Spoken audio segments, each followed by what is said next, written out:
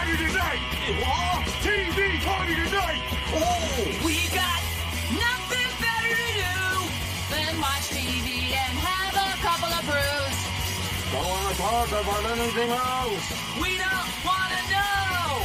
We're dedicated to our favorite shows! Oh, my circuit! Everybody loves Hippo Toes. Scary dog! Dancing at Blurnsville. Futurama! What's good, God? You are listening to a Rattledge in Broadcasting premier podcast TV party tonight. I'm your host, the mandated reporter, and frankly, I'm mortified, Mr. Mark Rattledge. And tonight, our favorite show is Nothing You Can Mess With. It's Wu-Tang, an American Saga Season 2, brought to you by RZA Productions, Minute Drill Productions, Imagine Television Studios, and 20th Century Television. This debuted its second season on Hulu, and it ran from September 8th to October 27th. And joining me tonight, the Jizza, Jesse Starcher. How do you do, sir? Oh, Mark Rattledge. Good to be back here talking Wu-Tang and American Saga one more time. At one point on our last episode, we didn't know that there was going to be a season 2. Yes, you can go back in the archives and hear us talk about season 1 almost 2 years to the day. Yeah. And I was actually looking at an article where they were talking about season 2 happening, and we were both still like, oh man, is it actually going to happen? Because it ended in such a weird spot. Right. But I am so glad that this is actually something that's done. Well, I say season 2 is done now. We're definitely getting to season 3, right? Yeah, it's already been confirmed. That's what I thought. But season 3 is the last season. So I feel like there's a whole story that they had mapped out, and they did the first season and they stopped it where they did. And they may or may not have gotten a second season. No one knew for sure, I think. But I think in the back of everyone's mind who worked on this, it was, we have enough story for 3 seasons. This is, it's kind of like Star Wars. Like, we're just going to tell this part of the story. Right. And if we get a second season and a third season, great. We have more story to tell. We already know what we want to talk about. If they don't, oh, well, we wouldn't be the first series that ended in a weird place.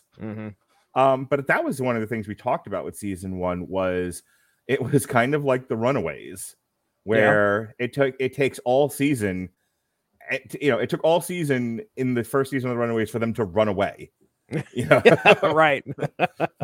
Like they ran away literally as the finale was ending. Yeah.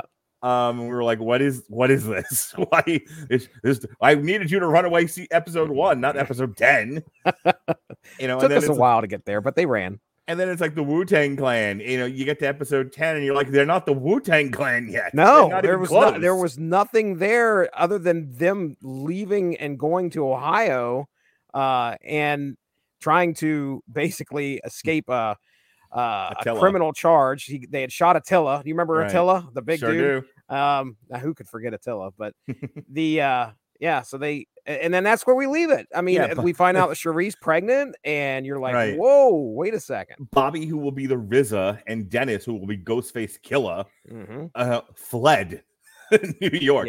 They went in the opposite direction of the Wu-Tang Clan. Got out. Dennis and Raekwon or Shah, they don't reconcile in any kind of way. Everything is a tatters, and you have no idea where things are going. That was one of the, we loved the show, but it was like, it didn't feel like anything leading towards the formation of one of the most influential rap groups in history.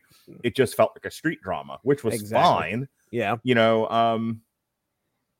talked about like the push-pull of the criminal world versus the artistic world, rap music, and how that's a big theme among all the characters is, well, can they give up being drug dealers long enough to make music?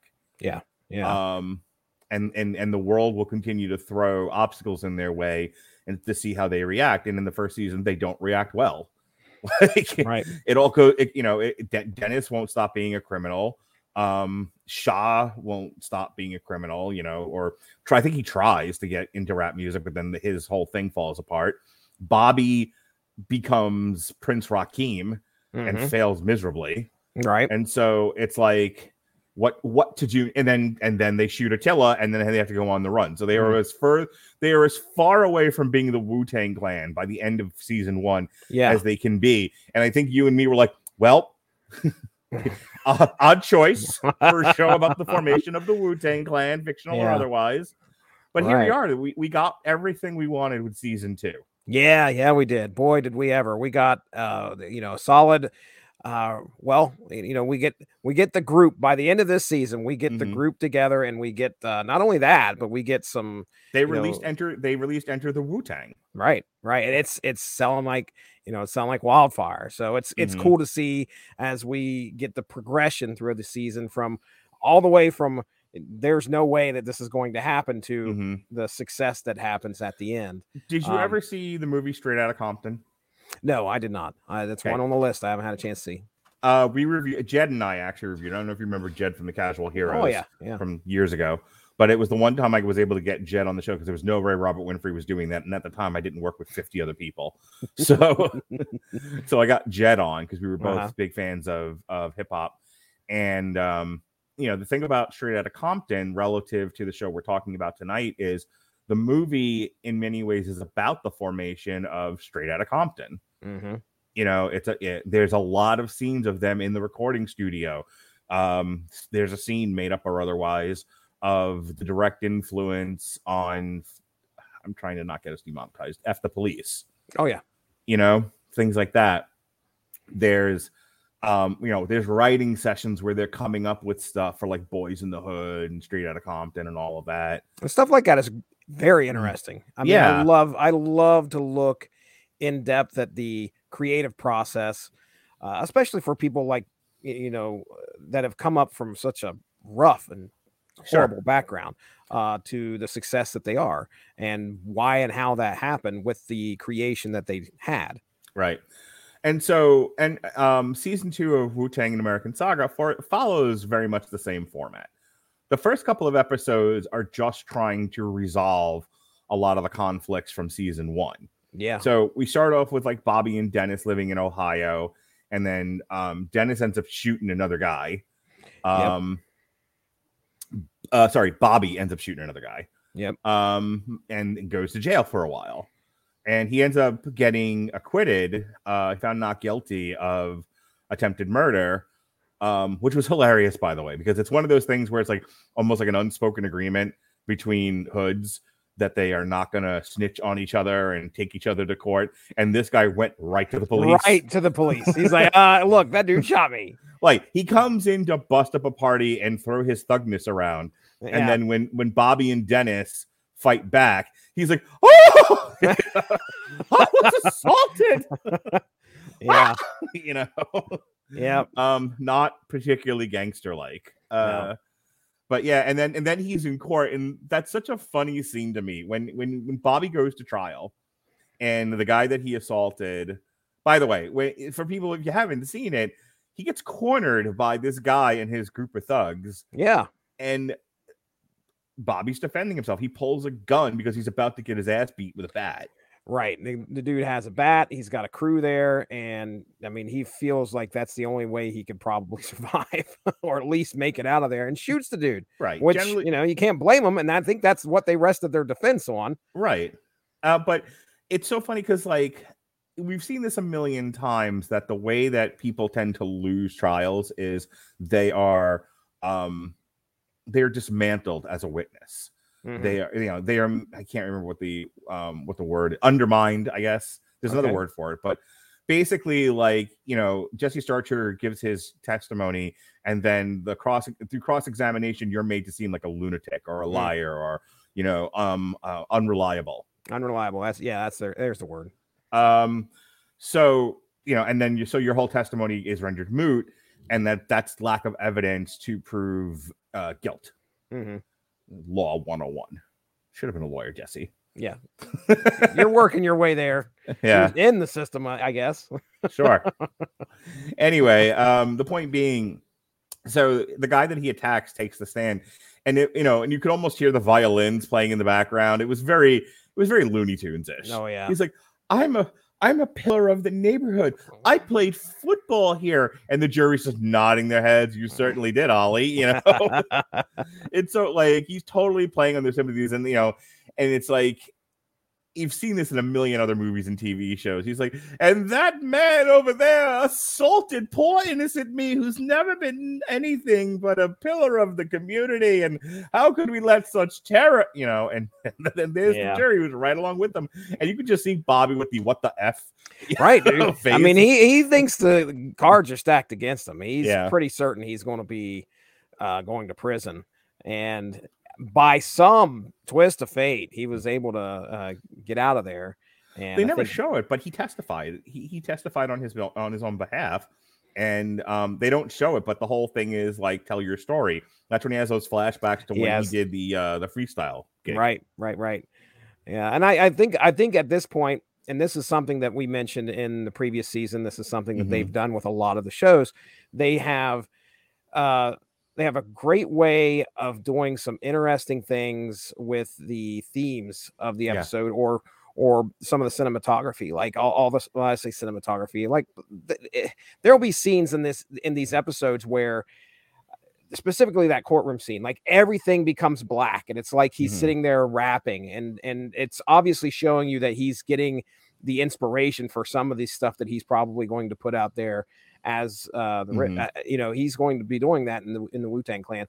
He's going to be putting that out there, but that he draws upon these life experiences, and they do a good way of just like, you know, they could have kept this so cut and dry in the courtroom, like, oh, he's on the stand, oh, he's doing this, but no, they fade to black, and he's sitting up there, and he's just kind of rapping his, you know, talking about his life and trying to defend himself in some way. And it's really, really a good way of drawing the viewer in. And I think that's the first time I noticed it this season, and we get more of it as the season goes along, and I'm a big fan of it. Let me tell you, I think Wu-Tang and American Saga is one of the best written series on TV right now. And even though the dialogue is very earthy, very urban, sure, that's code, everybody. They use the N-word a lot. So earthy, yeah. I like urban. It. I like it. That's the way I'm going to describe it next time. Yes, sir. But you know, and it's a very simple story. So when I say like it's the best written, you know, I understand the dialogue is very gritty, and I understand it's a very simple narrative. It's about how a band got together. When I say maybe written's not the best word. I think it's the best presented television show. Going right now makes more sense for sure. The aesthetic, the look, the perspective is thick and rich. You know, this is a very vivid tapestry that they paint. There are a lot of themes that inform the narrative: religious, cultural, legal. There's a lot that goes into why these men develop the way that they do, why they make the decisions that they do, and it all informs the decision making. Like, you have to talk about the Muslim and the 12 tribes of Israel guys, because those experiences enrich what eventually become the Wu-Tang Clan. Yeah, you know, so you can't do the show without that. But those are the things that really add so much flavor to this show, because what show is talking about the 12 tribes of Israel? Right. You know? Right. Yeah. And I mean, they're not like, it's definitely not taking over what you're getting in this series, but it's there, and you need to understand that it was there for them at that point. And again, just like you said, that influences them. I remember I just watched the last two episodes, probably about a half hour before I got on here, and we get that bit of resolution at the end where you have, oh my goodness, I can't remember who it is. You know, 94 members of Wu-Tang Clan. So if it's the one that goes back to jail at the very end of the season, that's You God. No, it's not You God. It's I have the cast in front of me, but regardless, I think it's okay. So is it Gary? I could be wrong. Anyway, so at the end, you see peppered through these episodes, they would set up, I think, to sell tapes, and across from them would be the you said 12 tribes of Israel. Yeah. Okay, so are those the guys that were setting up across from them? Those are the guys in the black Halloween costumes. Okay, so that's them. So anyway, by the end, you see them and they are like, it's like there's almost going to be a war that breaks out. And that's only a couple of times throughout the episode. But by the very end, we get that bit of resolution where they show up and they look at him. And because he's become, number one, a successful rap artist that's brought the community together, that's important. It's not just because he's a successful rap artist. It's the fact that their music brought people together. Staten Island is this big. Right. Okay. Right. It is not a big island. And yet it was subdivided into territories like a wrestling area between like Park Hill and Stapleton. And the thing about the Wu-Tang Clan was everyone kind of put down their drugs and guns for 5 minutes and was like embracing this joined culture. And that's a lot of what the show is about, this joined cultural experience. Right. You know, I remember, and I know I've talked about this a million times, depending on what urban show we were discussing, but I remember there was like a documentary that Ice-T was a part of. And they were talking about Bloods and Crips, and they were like, why are you guys fighting? And he was like, well, we don't want the other side to encroach on our territory. And Ice-T is like, what territory? These are projects. You don't own shit here. Like, right. I want to say the word, but is that yours? Yeah. And so I want to say the word because that's how he said it. And I want to do a proper imitation, but anyway. I've got it right in here. Don't worry about it. Yeah, you inferred my earthiness. So anyway, and that's the whole thing. It was like there comes a point where the cognitive dissonance kind of dissipates and everyone comes to realize it's not us against each other is exactly what people who don't love us want. Right. When we come together and work towards a single goal as a group of people, as a culture, you know, it's better for us and it makes the people who don't like us lives worse. Right. And that was sort of the net effect, at least for a moment in time of the Wu-Tang Clan. It was like, you know, this culture that was gathered together on Staten Island was like, oh, let's get behind this as a group of people, which is great. At least that's how it's represented in the show. Well, yeah, and that's a central theme throughout. You know, the fact that Bobby's trying to put this group together. He's got to get two people to be on board. Right. And, you know, this is one of my favorite episodes of the show is when he decides, okay, well, I'm going to try and get Shaw in there, and I'm going to try and get Dennis in there, D-Lover. He's going to try and get both. Now, mind you, Shaw could you shot think up of a less sympathetic or less romantic guy to be D-Lover than the guy who will become Ghostface Killer? Right. 180. But man, you know, Bobby's got to try and get these two together. So again, just like you said, it's a central theme of bringing things together, and that is a big challenge for Bobby to try and overcome. I want to talk about the Staten Island Ferry episode. One, because you talked about it having almost like a Western theme. Oh yeah, and it's one of the best. I know I was like live chatting, you know, the whole series as I watched it on Saturday, in the chat room. I'm sure I was driving one or two people crazy, but they can mute the chat. It's easy to do. They can mute the chat. They can be adults. You can do it. I have faith in you. But that was one of the best episodes of the season. But I want to talk a little bit about the preceding stuff. So the first episode sort of resolves the Ohio stuff. They talk about what happened to Attila and why it's kind of safe to go back. Bobby Bobby kind of has like a come to Jesus moment with, I think, his either stepdad or I can't remember who he is in relationship to him. At this point, he's married to the mom and he's at least one of his brother's fathers. Yeah, right. And he says to him, he was like, you're making choices. You know, you have opportunities. You are not in the street.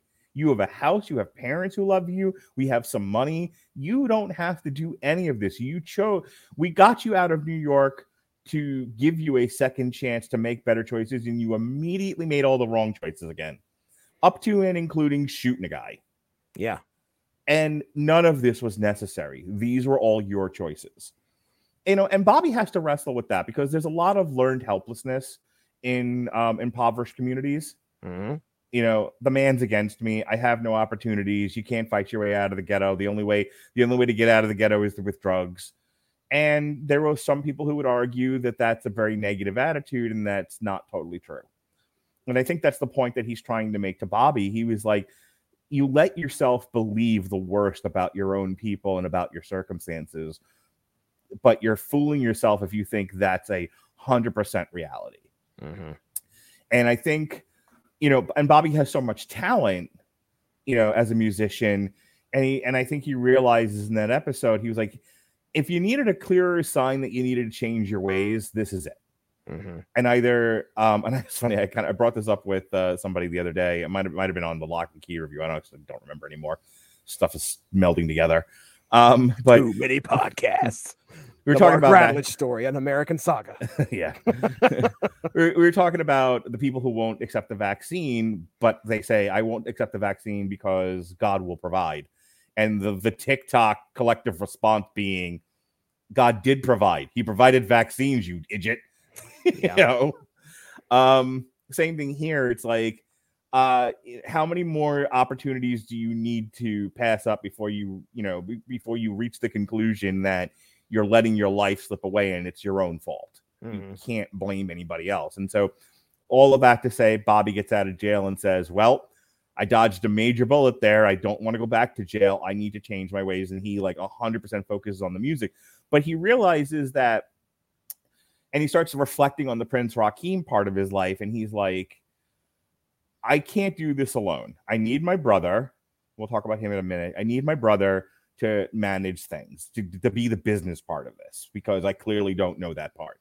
I know I was victim to it, and I need somebody to control it on my end. Mm-hmm. And I need to make the music. I need to make the creative direction, but I need all of these other voices. Like, I'll be a conductor, and I'll bring all these other people to be talent, and we will make amazing music together. I need, and he talks about, I need Powers, because Powers knows people. Powers has connections. He's the guy that knows the streets and is able to make things happen. So he needs Divine. I can't remember his brother's name. Divine. He Mm-hmm. Needs Divine to kind of manage the business end. He needs Powers to lend legitimacy.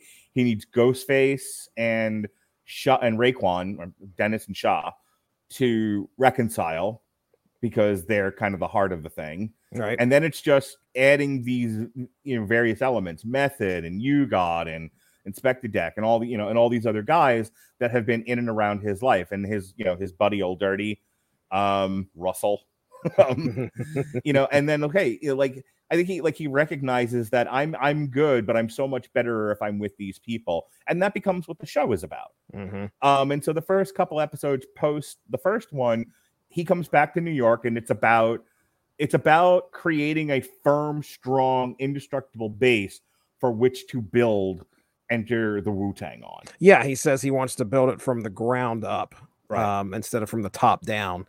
And yeah, so he's,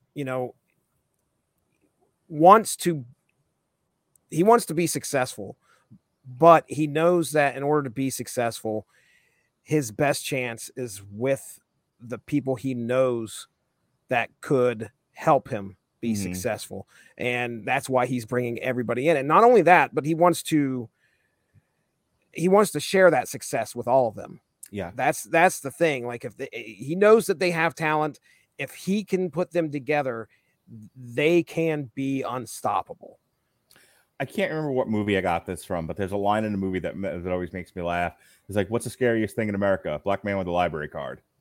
And that's kind of his perspective. It's like, we allow ourselves to be disempowered. Mm-hmm. And if America really can be the land of opportunity.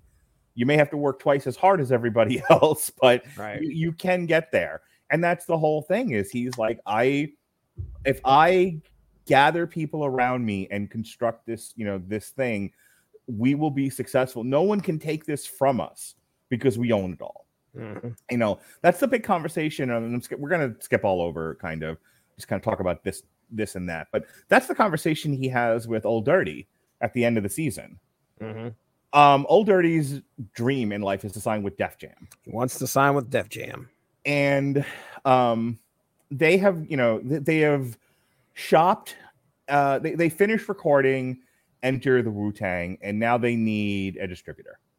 And so they're looking for a record label to pick them up and distribute their album, but they want ownership of the copyright, they want ownership of the music, et cetera, et cetera, et cetera. Yeah, see that right there, it's, you got this independent band right now, and they're trying to find their way through, and that had to have been such a challenge, and that's obviously that's put across in the episode, and I found that infinitely interesting as well to watch this band try to figure out who to sign with. Is it going to be Geffen? Is it going to be Loud? Is it going to be so a Def Jam? That is just a world apart that is filled with legalese and lawyers and contracts, and every single one had a trap. Right. Def Jam was willing to sign them and give them boatloads of money, but they wanted rights to all the solo artists as well. Yeah. And Bobby's like, no. I'm not. This is about choice and freedom. This isn't about locking people into contracts that they are eventually going to resent and want out of. Right.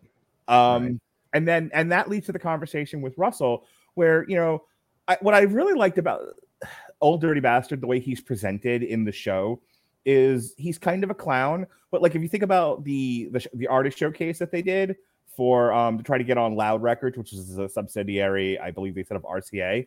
Yeah. And it's a room full of like white people and Germans, German white people. They don't know what to make. They think these guys all like wandered off the street. Yeah, like, he was in here. Where the Wu-Tang Clan? The head dude's like, I'm so glad we got a nice R&B artist band here, and he's like, oh, he has no idea. And so social intelligence is real, and as goofy and sometimes silly as Old Dirty is presented on the show, he has like in D&D, he has like a 10 charisma. Yeah, well, let's see. Okay, so you're talking about that part when they go to the Fever. That's the other that he's the guy that gets on the stage, he grabs the mic, and he's able to bring the crowd in. That was a big, and then also at the very end, that was totally an Officer I Speak Jive moment. So it's you're right. He is the guy that's able to jump in front of a crowd and get their attention and keep it, and then be the intro guy. He says anything profound. No. But he doesn't have to. Like, the way that he gets over at the RCA showcase is he starts singing Somewhere Over the Rainbow. Yes, horribly. He disarms the crowd. They laugh. They're like, oh, these guys who look like they're going to murder us all. They're just funny clowns. Laugh at the clowns. And then they break into Wu-Tang Clan. Ain't nothing to mess with. Yeah. Which was hilarious to me. When you're talking about the Fever, there's a situation there where they were not on the marquee, which, by the way, when Powers asked about that, and I don't know if you recognize that actor, but he's Chris Partlow's. No, he is Chris Partlow. He's what's his face's right-hand man in season 4 and 5 of The Wire. Okay, all right. Which I now have seen. So, ladies and gentlemen, I listened to the previous episode today about season 1, and I hadn't watched The Wire at all at that point. Now I have. You finished The Wire? I've not finished it. I'm in season 5, I think. Okay. Starting season 5, which is the final season, right? Yes. Yeah. Okay. When you finish it, let me know. Only took me 2 years. We may have to talk about it. Okay. Jesse reacts to The Wire. Anyway, long story short here.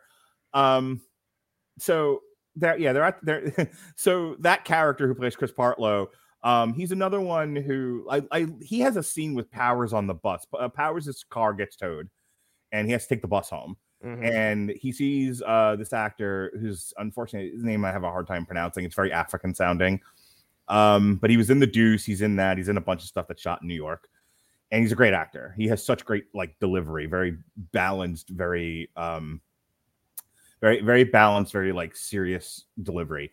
And I guess he had been a drug dealer and he got out of it and he's driving a bus now. And, and he's having a conversation with Powers, kind of like what we talked about with Bobby at the beginning of the season, where it's like, do you want to do this for the rest of your life? Do you want to risk being shot constantly? Right. Do you want to die? Do what you want, but there comes a point where, and the Wire kind of said the same thing. At some point, you just get tired of this. Yeah. Like, I don't know if you've gotten to the point in the show where Poot is working in like a Foot Locker.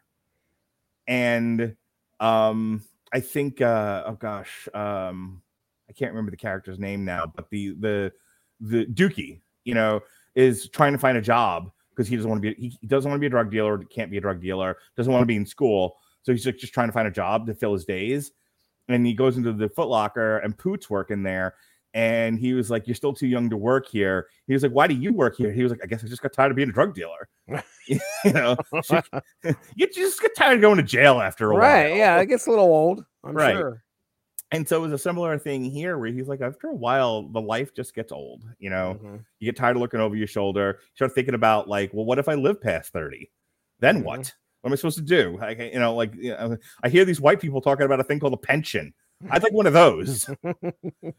So anyway, so he and Powers are trying to get them into the fever because it's packed for weeks on end and it's hard to get in there. But there's a relationship between that actor and the guy who owns the fever, and he's like, and we're working at a deal to squeeze him in there. And Powers goes, "Are you going to put our name on the marquee?"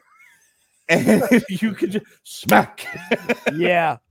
The other guy like looks at him. He's like, "Oh, I was just waiting for him to get up and be like, okay, this is done." If there had been a pool, he'd have pushed him in it. Right.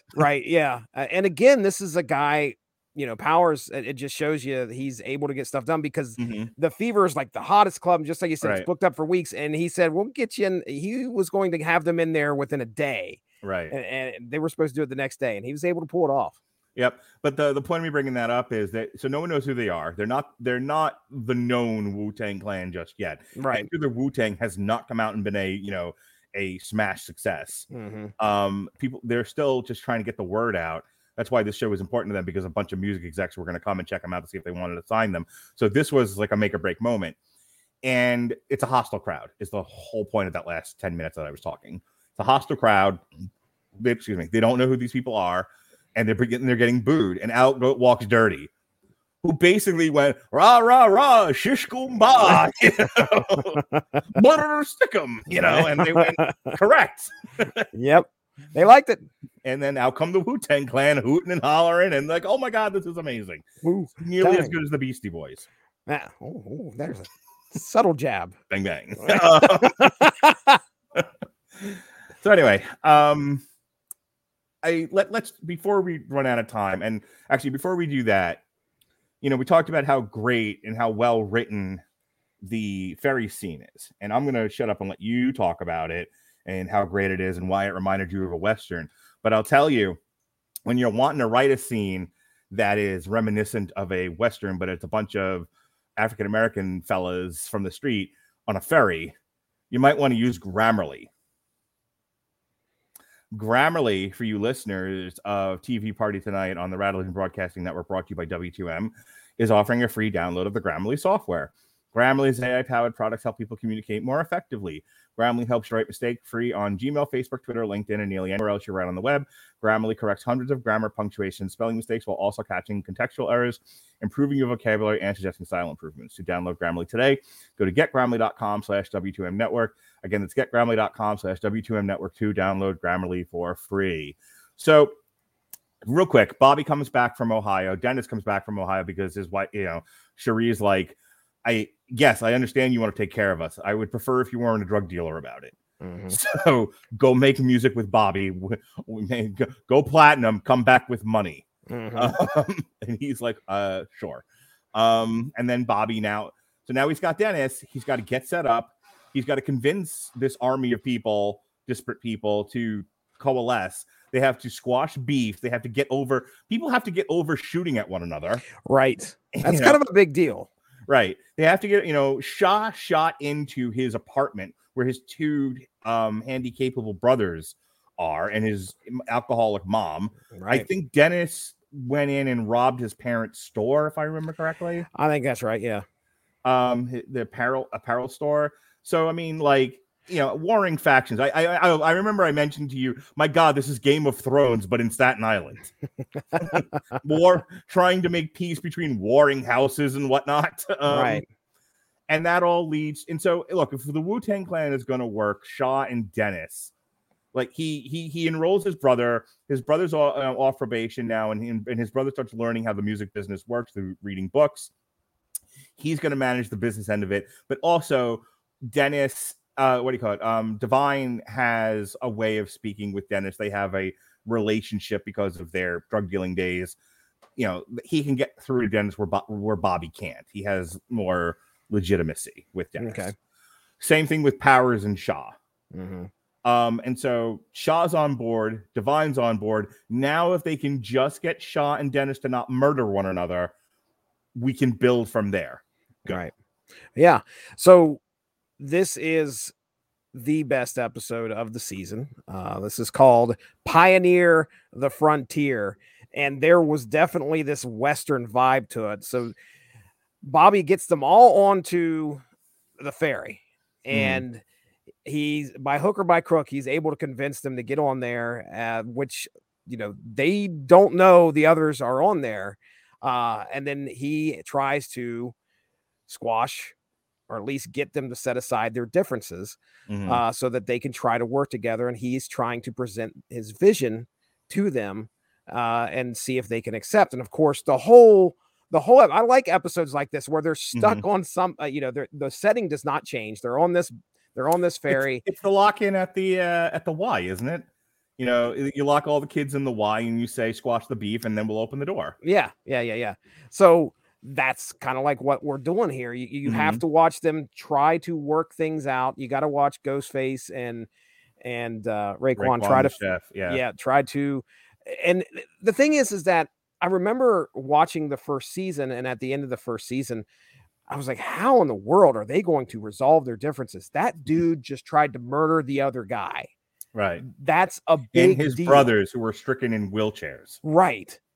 How are they going to get this? And I think that's why this episode carries so much gravity for me, because we get to see how that happened. We get to see how Bobby was able to, and it looked like it was going to fall through, I don't know, like 5 times through the episode. You're like, well, Bobby's not going to. Oh my God. There was a point where Dennis, I thought, was going to dive off the ferry. Yeah. What's his name? Back to Staten Island. And he, Divine finds, or not Divine, I'm sorry, Ghostface finds that, is able to get that gun. And it looks like he's going to just go ahead and shoot him and dump Shaw off the side. Right. You just don't know what's going to happen. And they about draw guns on each other, which again, fits that Western motif I was talking about. But I think one of my favorite parts of this episode is the driver of the ferry that comes over the speaker. It's like trying to convince Bobby to get things done. Like, hey, we only got like 5 minutes, man. What are you doing? And of course, that's all happening in Bobby's head. I don't know. Yeah, it's like I don't know why you think this is gonna work.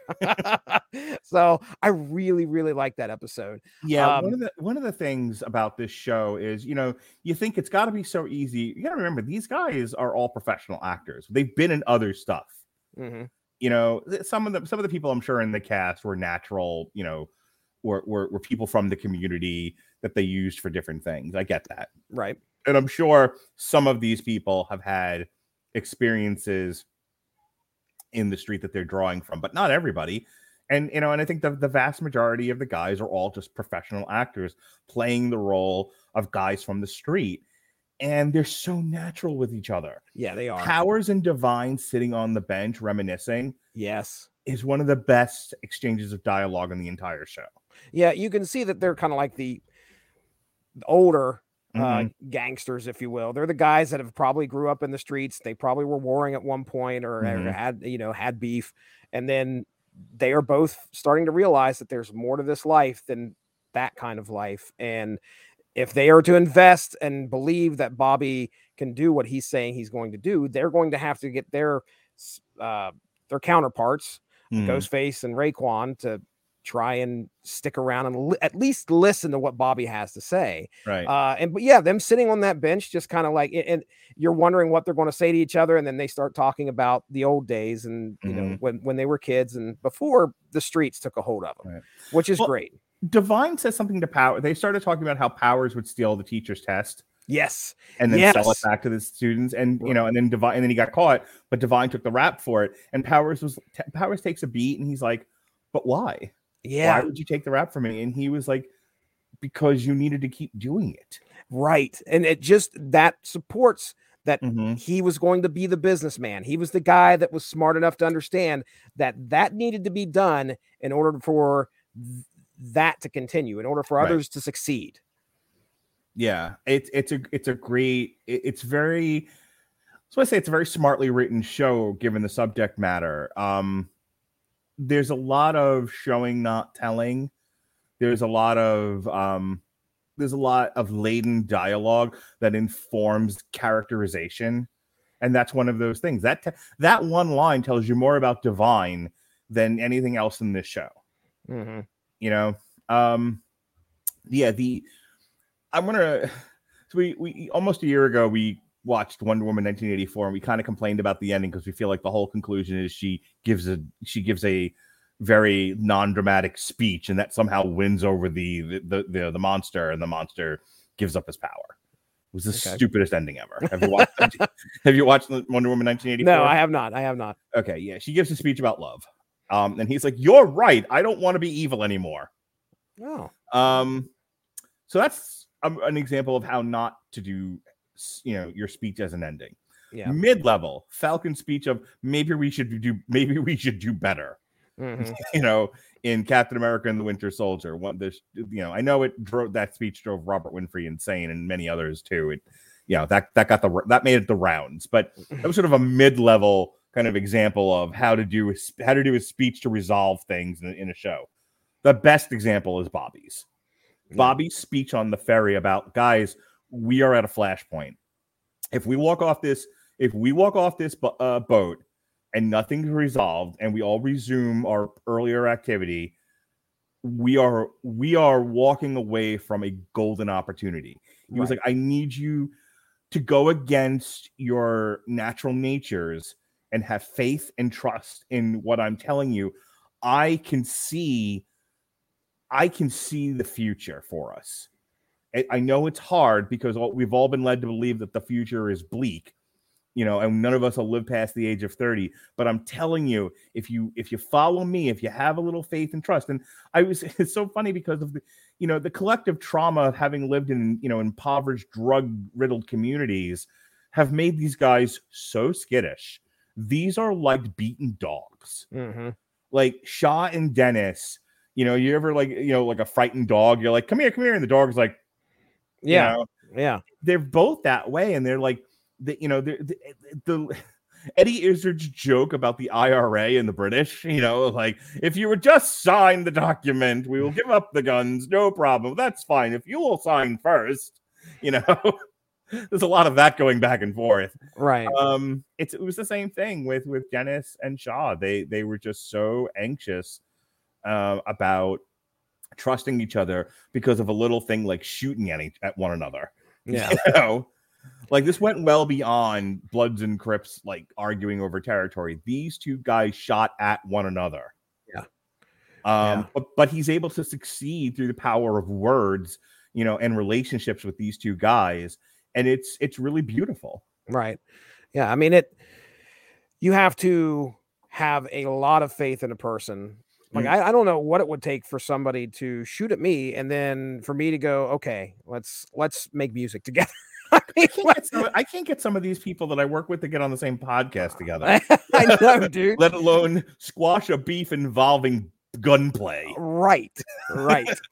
Exactly. So, I mean, that's, again, just enough to show you that RZA is an amazing, influential person in this business, and that episode shined a light on. And of course, it's the formation. It is the genesis of what we're going to get. At least you can see that now from this point, there is going to be a bloom on this flower of the Wu-Tang Clan.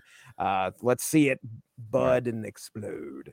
The next couple of episodes of them building the apartment studio, voiding their lease immediately, and that's all fun stuff. There's not a lot to talk about. I mean, you could break this down granularly, but you get it's funny, over the course of a few episodes, not only do Shaw and Dennis come to kind of a mutual understanding, but they kind of become friends. Everyone's kind of now working towards the same goal, and it's all. And everything's kind of in service of that, and so a lot of stuff they just kind of get past it. There's a maturity that happens.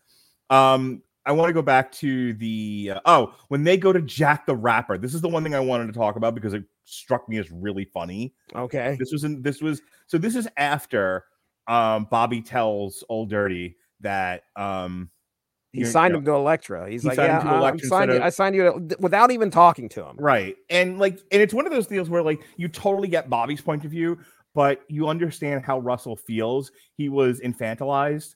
You're not smart enough to make decisions for yourself, so I will make your decisions for you. Yeah, the one thing that he's wanted his whole life was to sign with Def Jam. But Bobby's argument to him is sound, but it's a great example of so what?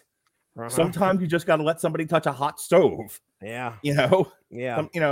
There was obviously a better way to do that. And even if he still chose Def Jam, it's like, okay, you at least made that adult choice. But, that's part of Bobby's growth is, he's become such a control freak. And then he has this falling out with Russell, Old Dirty. And he kind of has to learn a new thing about now he has to have trust in other people. And he has to, let go of the things he can't control. Sometimes you just got to let a guy touch a hot stove. Right. But this all leads to an appearance on Jack the Rapper, and they get cut from the show, and you could just see everything has been a fight. Yeah, they had to make their own studio, but that wasn't good enough because the sound wasn't good enough, and so they still had to mix in a studio, and Powers had to shell out shit tons of money. Trying to find a distributor was an uphill battle. Getting on the Fever was an uphill battle. Yep. Getting radio play was an uphill battle. Nothing comes easy to these guys, and it just explodes in frustration. Yeah. They put on stockings like they're over their face. Bank. Yep. And they rushed the stage, and the guy that cut him got shoved off the stage. He got launched off the stage. Yeah, he really did. Are they no, not concerned at all. The way they shot that, all that needed was a Wilhelm scream.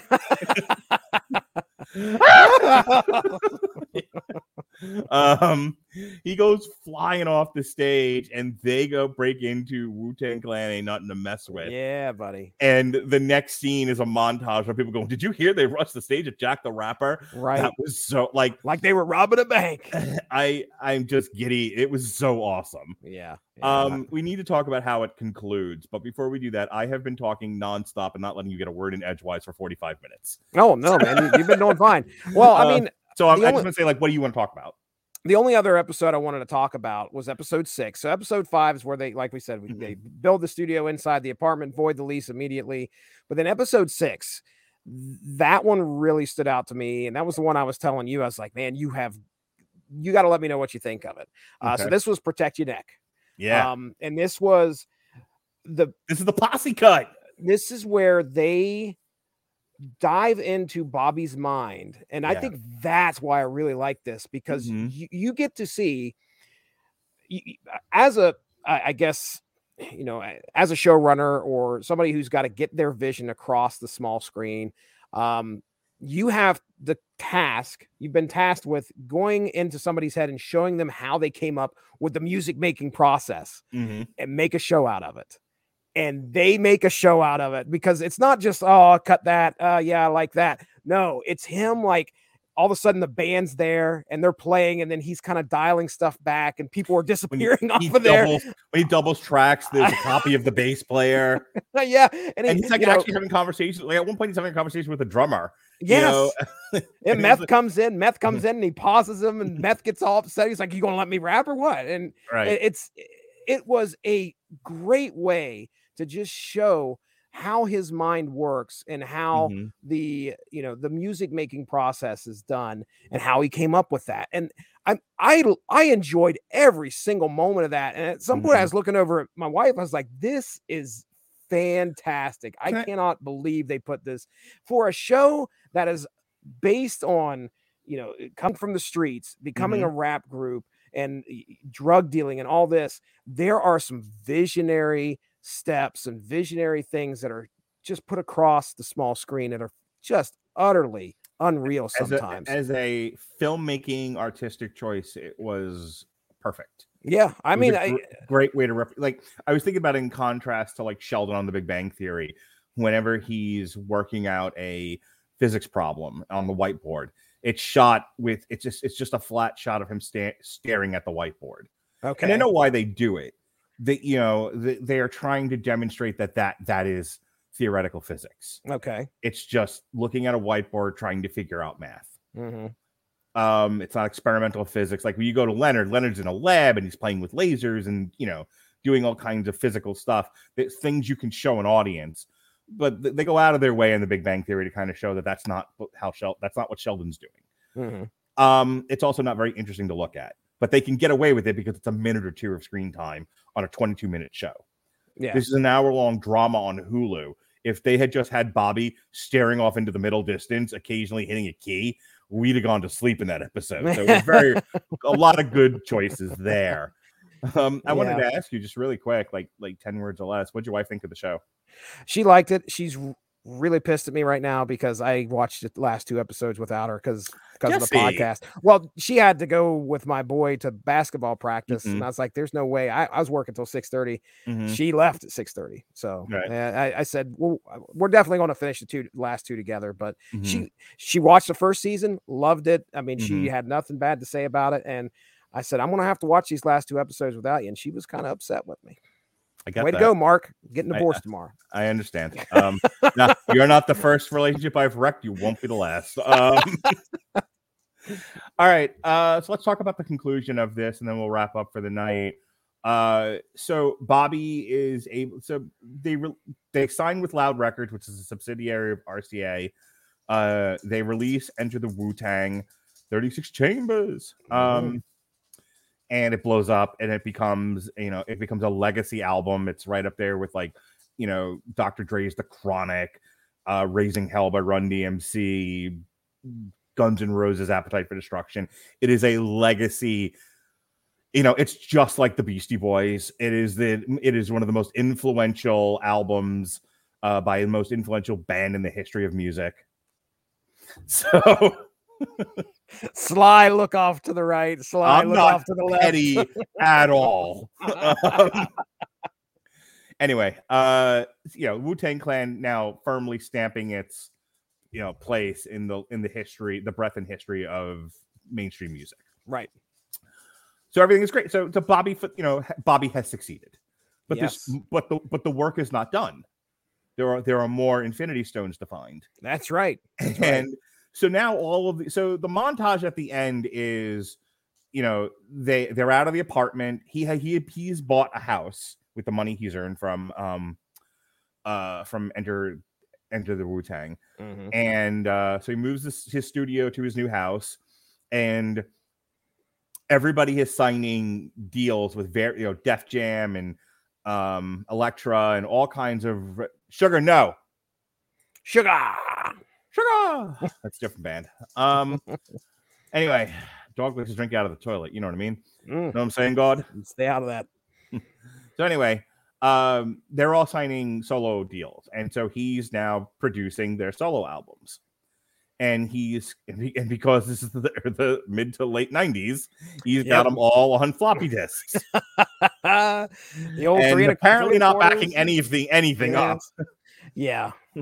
So there's a conversation that him and Divine have about how, what do we have now? 5 solo albums on top of Protection, on top of Enter the Wu-Tang. Yeah. And he's like, and I think he had one for almost every member of the band. Right, dude. He was, you watch a little montage of that person enjoying the success from the band, and then he's writing the name of that person and the name of that album on one of those discs, setting it aside. And that's kind of how we proceed through there. I find it funny that Asan or Russell goes to a bar and then proceeds to knock the freaking bartender out and then takes over. He was not handling his celebrity well. No, we'll just say that. It's not a happy ending for a lot of these guys. God violates his probation by going to Jack the Rapper in the first place. Oh yeah, and he was trying to stay straight and narrow too. But Shaw took care of his mommy. Yep. That was very nice. I found that funny. Like in the first season, Shaw was like homeless, like living on the roof of a building. Yeah, and that's because he chose not to live in his mom's nice apartment. Right. Yeah. Although I can't remember if it's been a while since I watched the first season, but you can tell that his mom really cared about him staying out of the drug game. Yeah. She was a righteous woman. Yeah. All of this to say that Bobby has finally achieved the goal he set out to do, but the work is not done, and he continues to do it studiously. And then a pipe bursts in his house. And it was the pipe, dude. Like, ugh. Yeah, it was quite a big pipe. At first, I was wondering where in the world they were going with this, because he's laying in bed with his girlfriend, and his girlfriend looks at him and says, "Bobby," or something like that. And he's like, "What are you looking at me for?" Like, I was like, did he? I mean, is there a fart joke that's coming? What's going on? Sort of. Yeah, so this giant ass pipe that looks like it was an oil pipe. But when it burst and water started to flood the basement, it looked like a goddamn water slide. Yeah. I thought a log flume was going to come down. A lot of water. So the last thing you see is him wading into the sewage to find the discs that may or may not have been ruined. And I don't want to waste a lot of time going into the Wikipedia page, but I think that actually happened. Wow.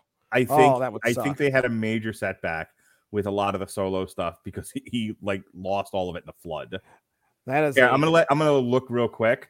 Okay. And see if I can find something. Go ahead and give me your final thought. Anything else left unsaid? Any final thoughts about the season? Yeah.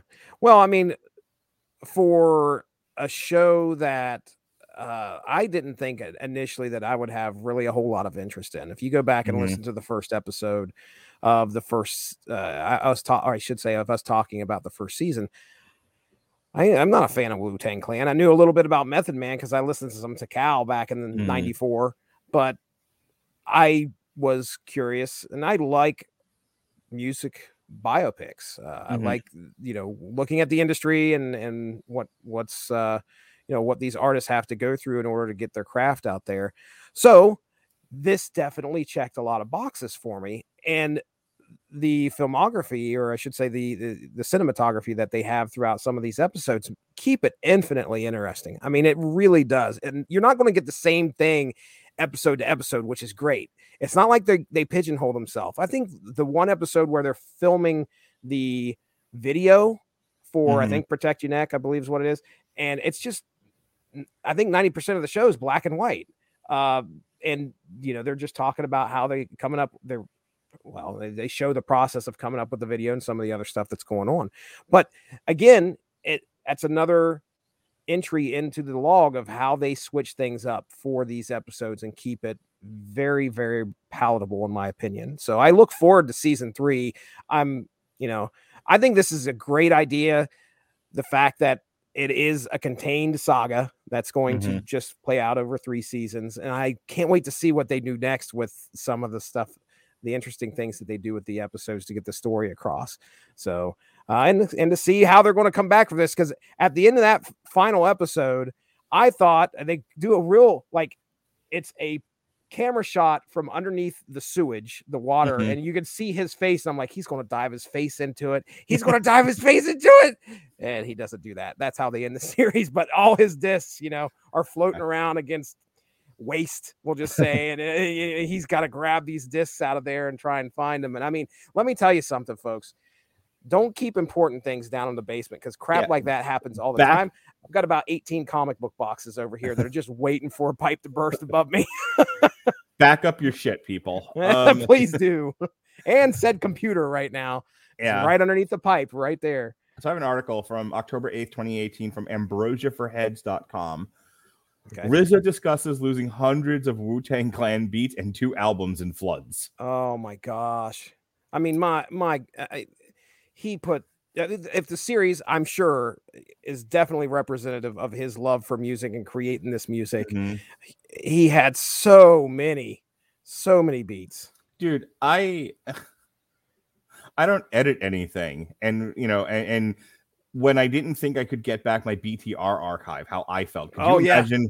Could you imagine what a guy who put effort into creating, Let me show you Grammy something. award-winning music felt? I want to show you something real quick if I can. I can't find it. We have to get really close. Well, I was going to put it up to the screen here, but remember that YouTube monitors us. We don't want to. No, it wasn't. Okay, violate community standards. Let's try not to be too funny. I had. I have them laying around here somewhere, but I have all of your BTR archive on a thumb drive about that big. Okay. I mean, it is wee tiny. So imagine what that was like back in the 90s. Like this dude had so much music on. Oh my gosh. All right. I want to read this to you. Okay. Sam, I am. No.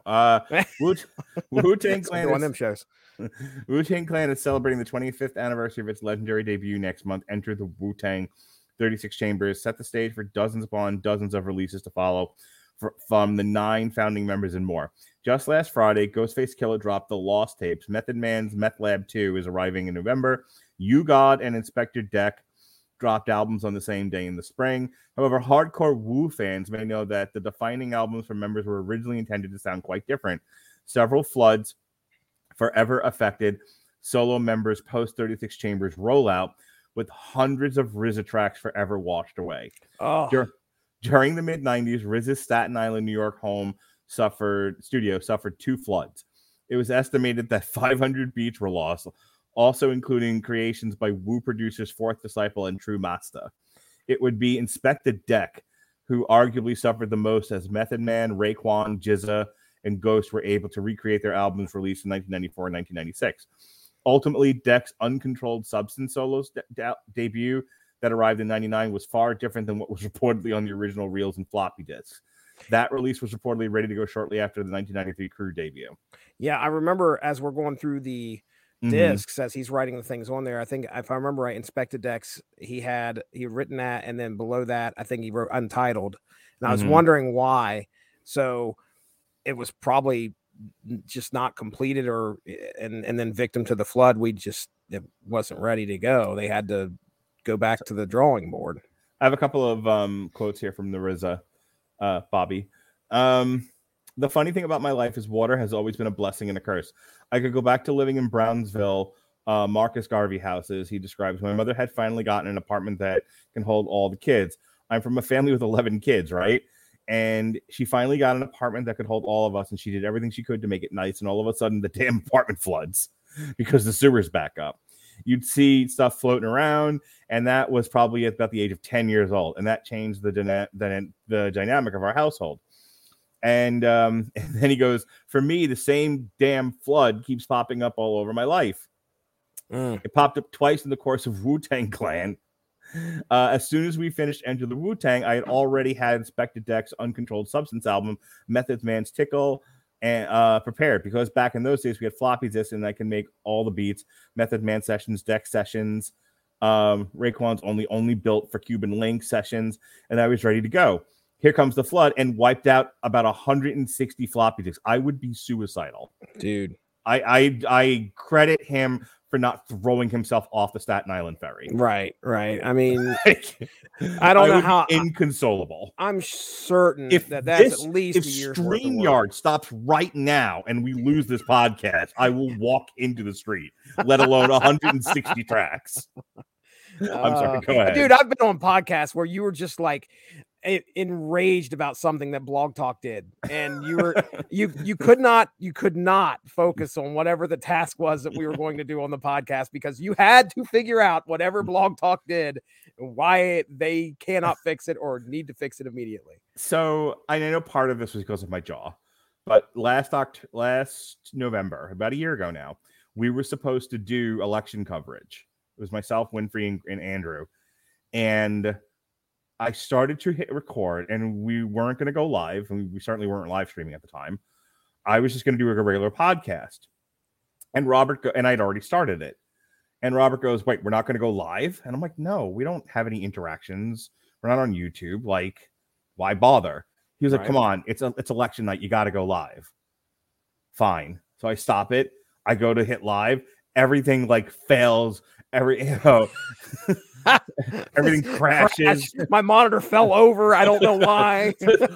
A pipe burst and I lost all the Wu-Tang tracks. the second big losing of the Wu-Tang. Yeah. And I couldn't get it, and I couldn't get it to work again that night. And Robert's like, that's fine. Why don't you just call? It's a Skype work. Just call me on Skype and I'll host it. And I'm like, no, I don't want to do this anymore. Bye. See you later. Yep.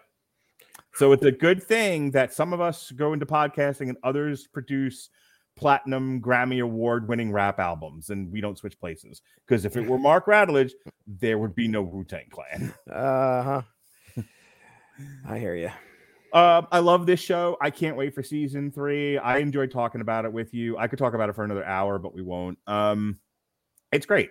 Like, it's not for everybody. I think if you don't have any genuine interest in the band and you also are not into urban stories, there's the only thing that's left is the natural drama of a well-written show, and that might not be enough for people. So, hey, my wife, it's not an easy recommend. Yeah, my wife wasn't a Wu-Tang fan. Mm-hmm. She enjoyed some rap every once in a while, but she had no idea what she was getting into, and she enjoyed herself plenty. So I do recall her saying there were a lot of fine-looking men on this show. So if you're a lady, there that might speak to you. The guy that plays Dennis, I've already clicked off the Wikipedia page. So the guy who plays Dennis, Ghostface Killah, like is an attractive fella. But he plays the character with a perpetual sneer that almost contorts his face. Yeah, I mean, he looks like he's going to murder somebody like immediately every 5 seconds. He's doing like when he's just doing ordinary tasks, like he's going to murder somebody when he's chopping tomatoes. Yeah, I'm just pouring the milk. I'm going to kill somebody, but I'm pouring the milk. I was just like, how do you pour the milk angry all the time? How does that work? Yeah, it's great. I love this show. It's funny. My wife is in bed and she's comfortable. And I said, just remember, I'm going live on camera in a few minutes. Please do not come out of the room topless unless you're going to run at the camera and yell Wu-Tang Clan ain't nothing to mess with, all floppy. Oh, yeah, there you go. And she was like, I might. Thanks for letting me know that that's a possibility. So I'm just wondering if, like, did you tell your wife the same thing? Like, only come on camera if you're going to come on topless and go Wu-Tang Clan ain't nothing to mess with and flop away. Well, I think she knows to stay in the bedroom. She would rather have nothing to do with it. None of this podcast junk. All right, last words, and then we'll get out of here. All right, man. Well, yeah, like I said, I'll be there with you. Season 3, man. I look forward to it. Wu-Tang forever. That's right. And if you want to hear the tracks that weren't flooded, if you want to hear Enter the Wu-Tang or Method Man solo album, which I know did like Gangbusters or Raekwon the Chef. Jesse, do you know where you could, if you're not sure about the Wu-Tang Clan, but you want to hear some of these solo albums, do you know where they could stream them for free? I'll take a stab at it. Amazon Music? That's right. Whoa. And did you know that she was a dentist? No, wait, that was earlier. Did you know? Britt Baker. That's a Britt Baker joke. I know Britt Baker. Did you know that we were giving away a free 30 days of the Amazon Music Unlimited service? Oh, wow. Somebody's got to check that out for sure. Indeed. Do you know how you can check it out? No, you got to tell me. By clicking the link in the description of this podcast at getamazonmusic.com/W2M network.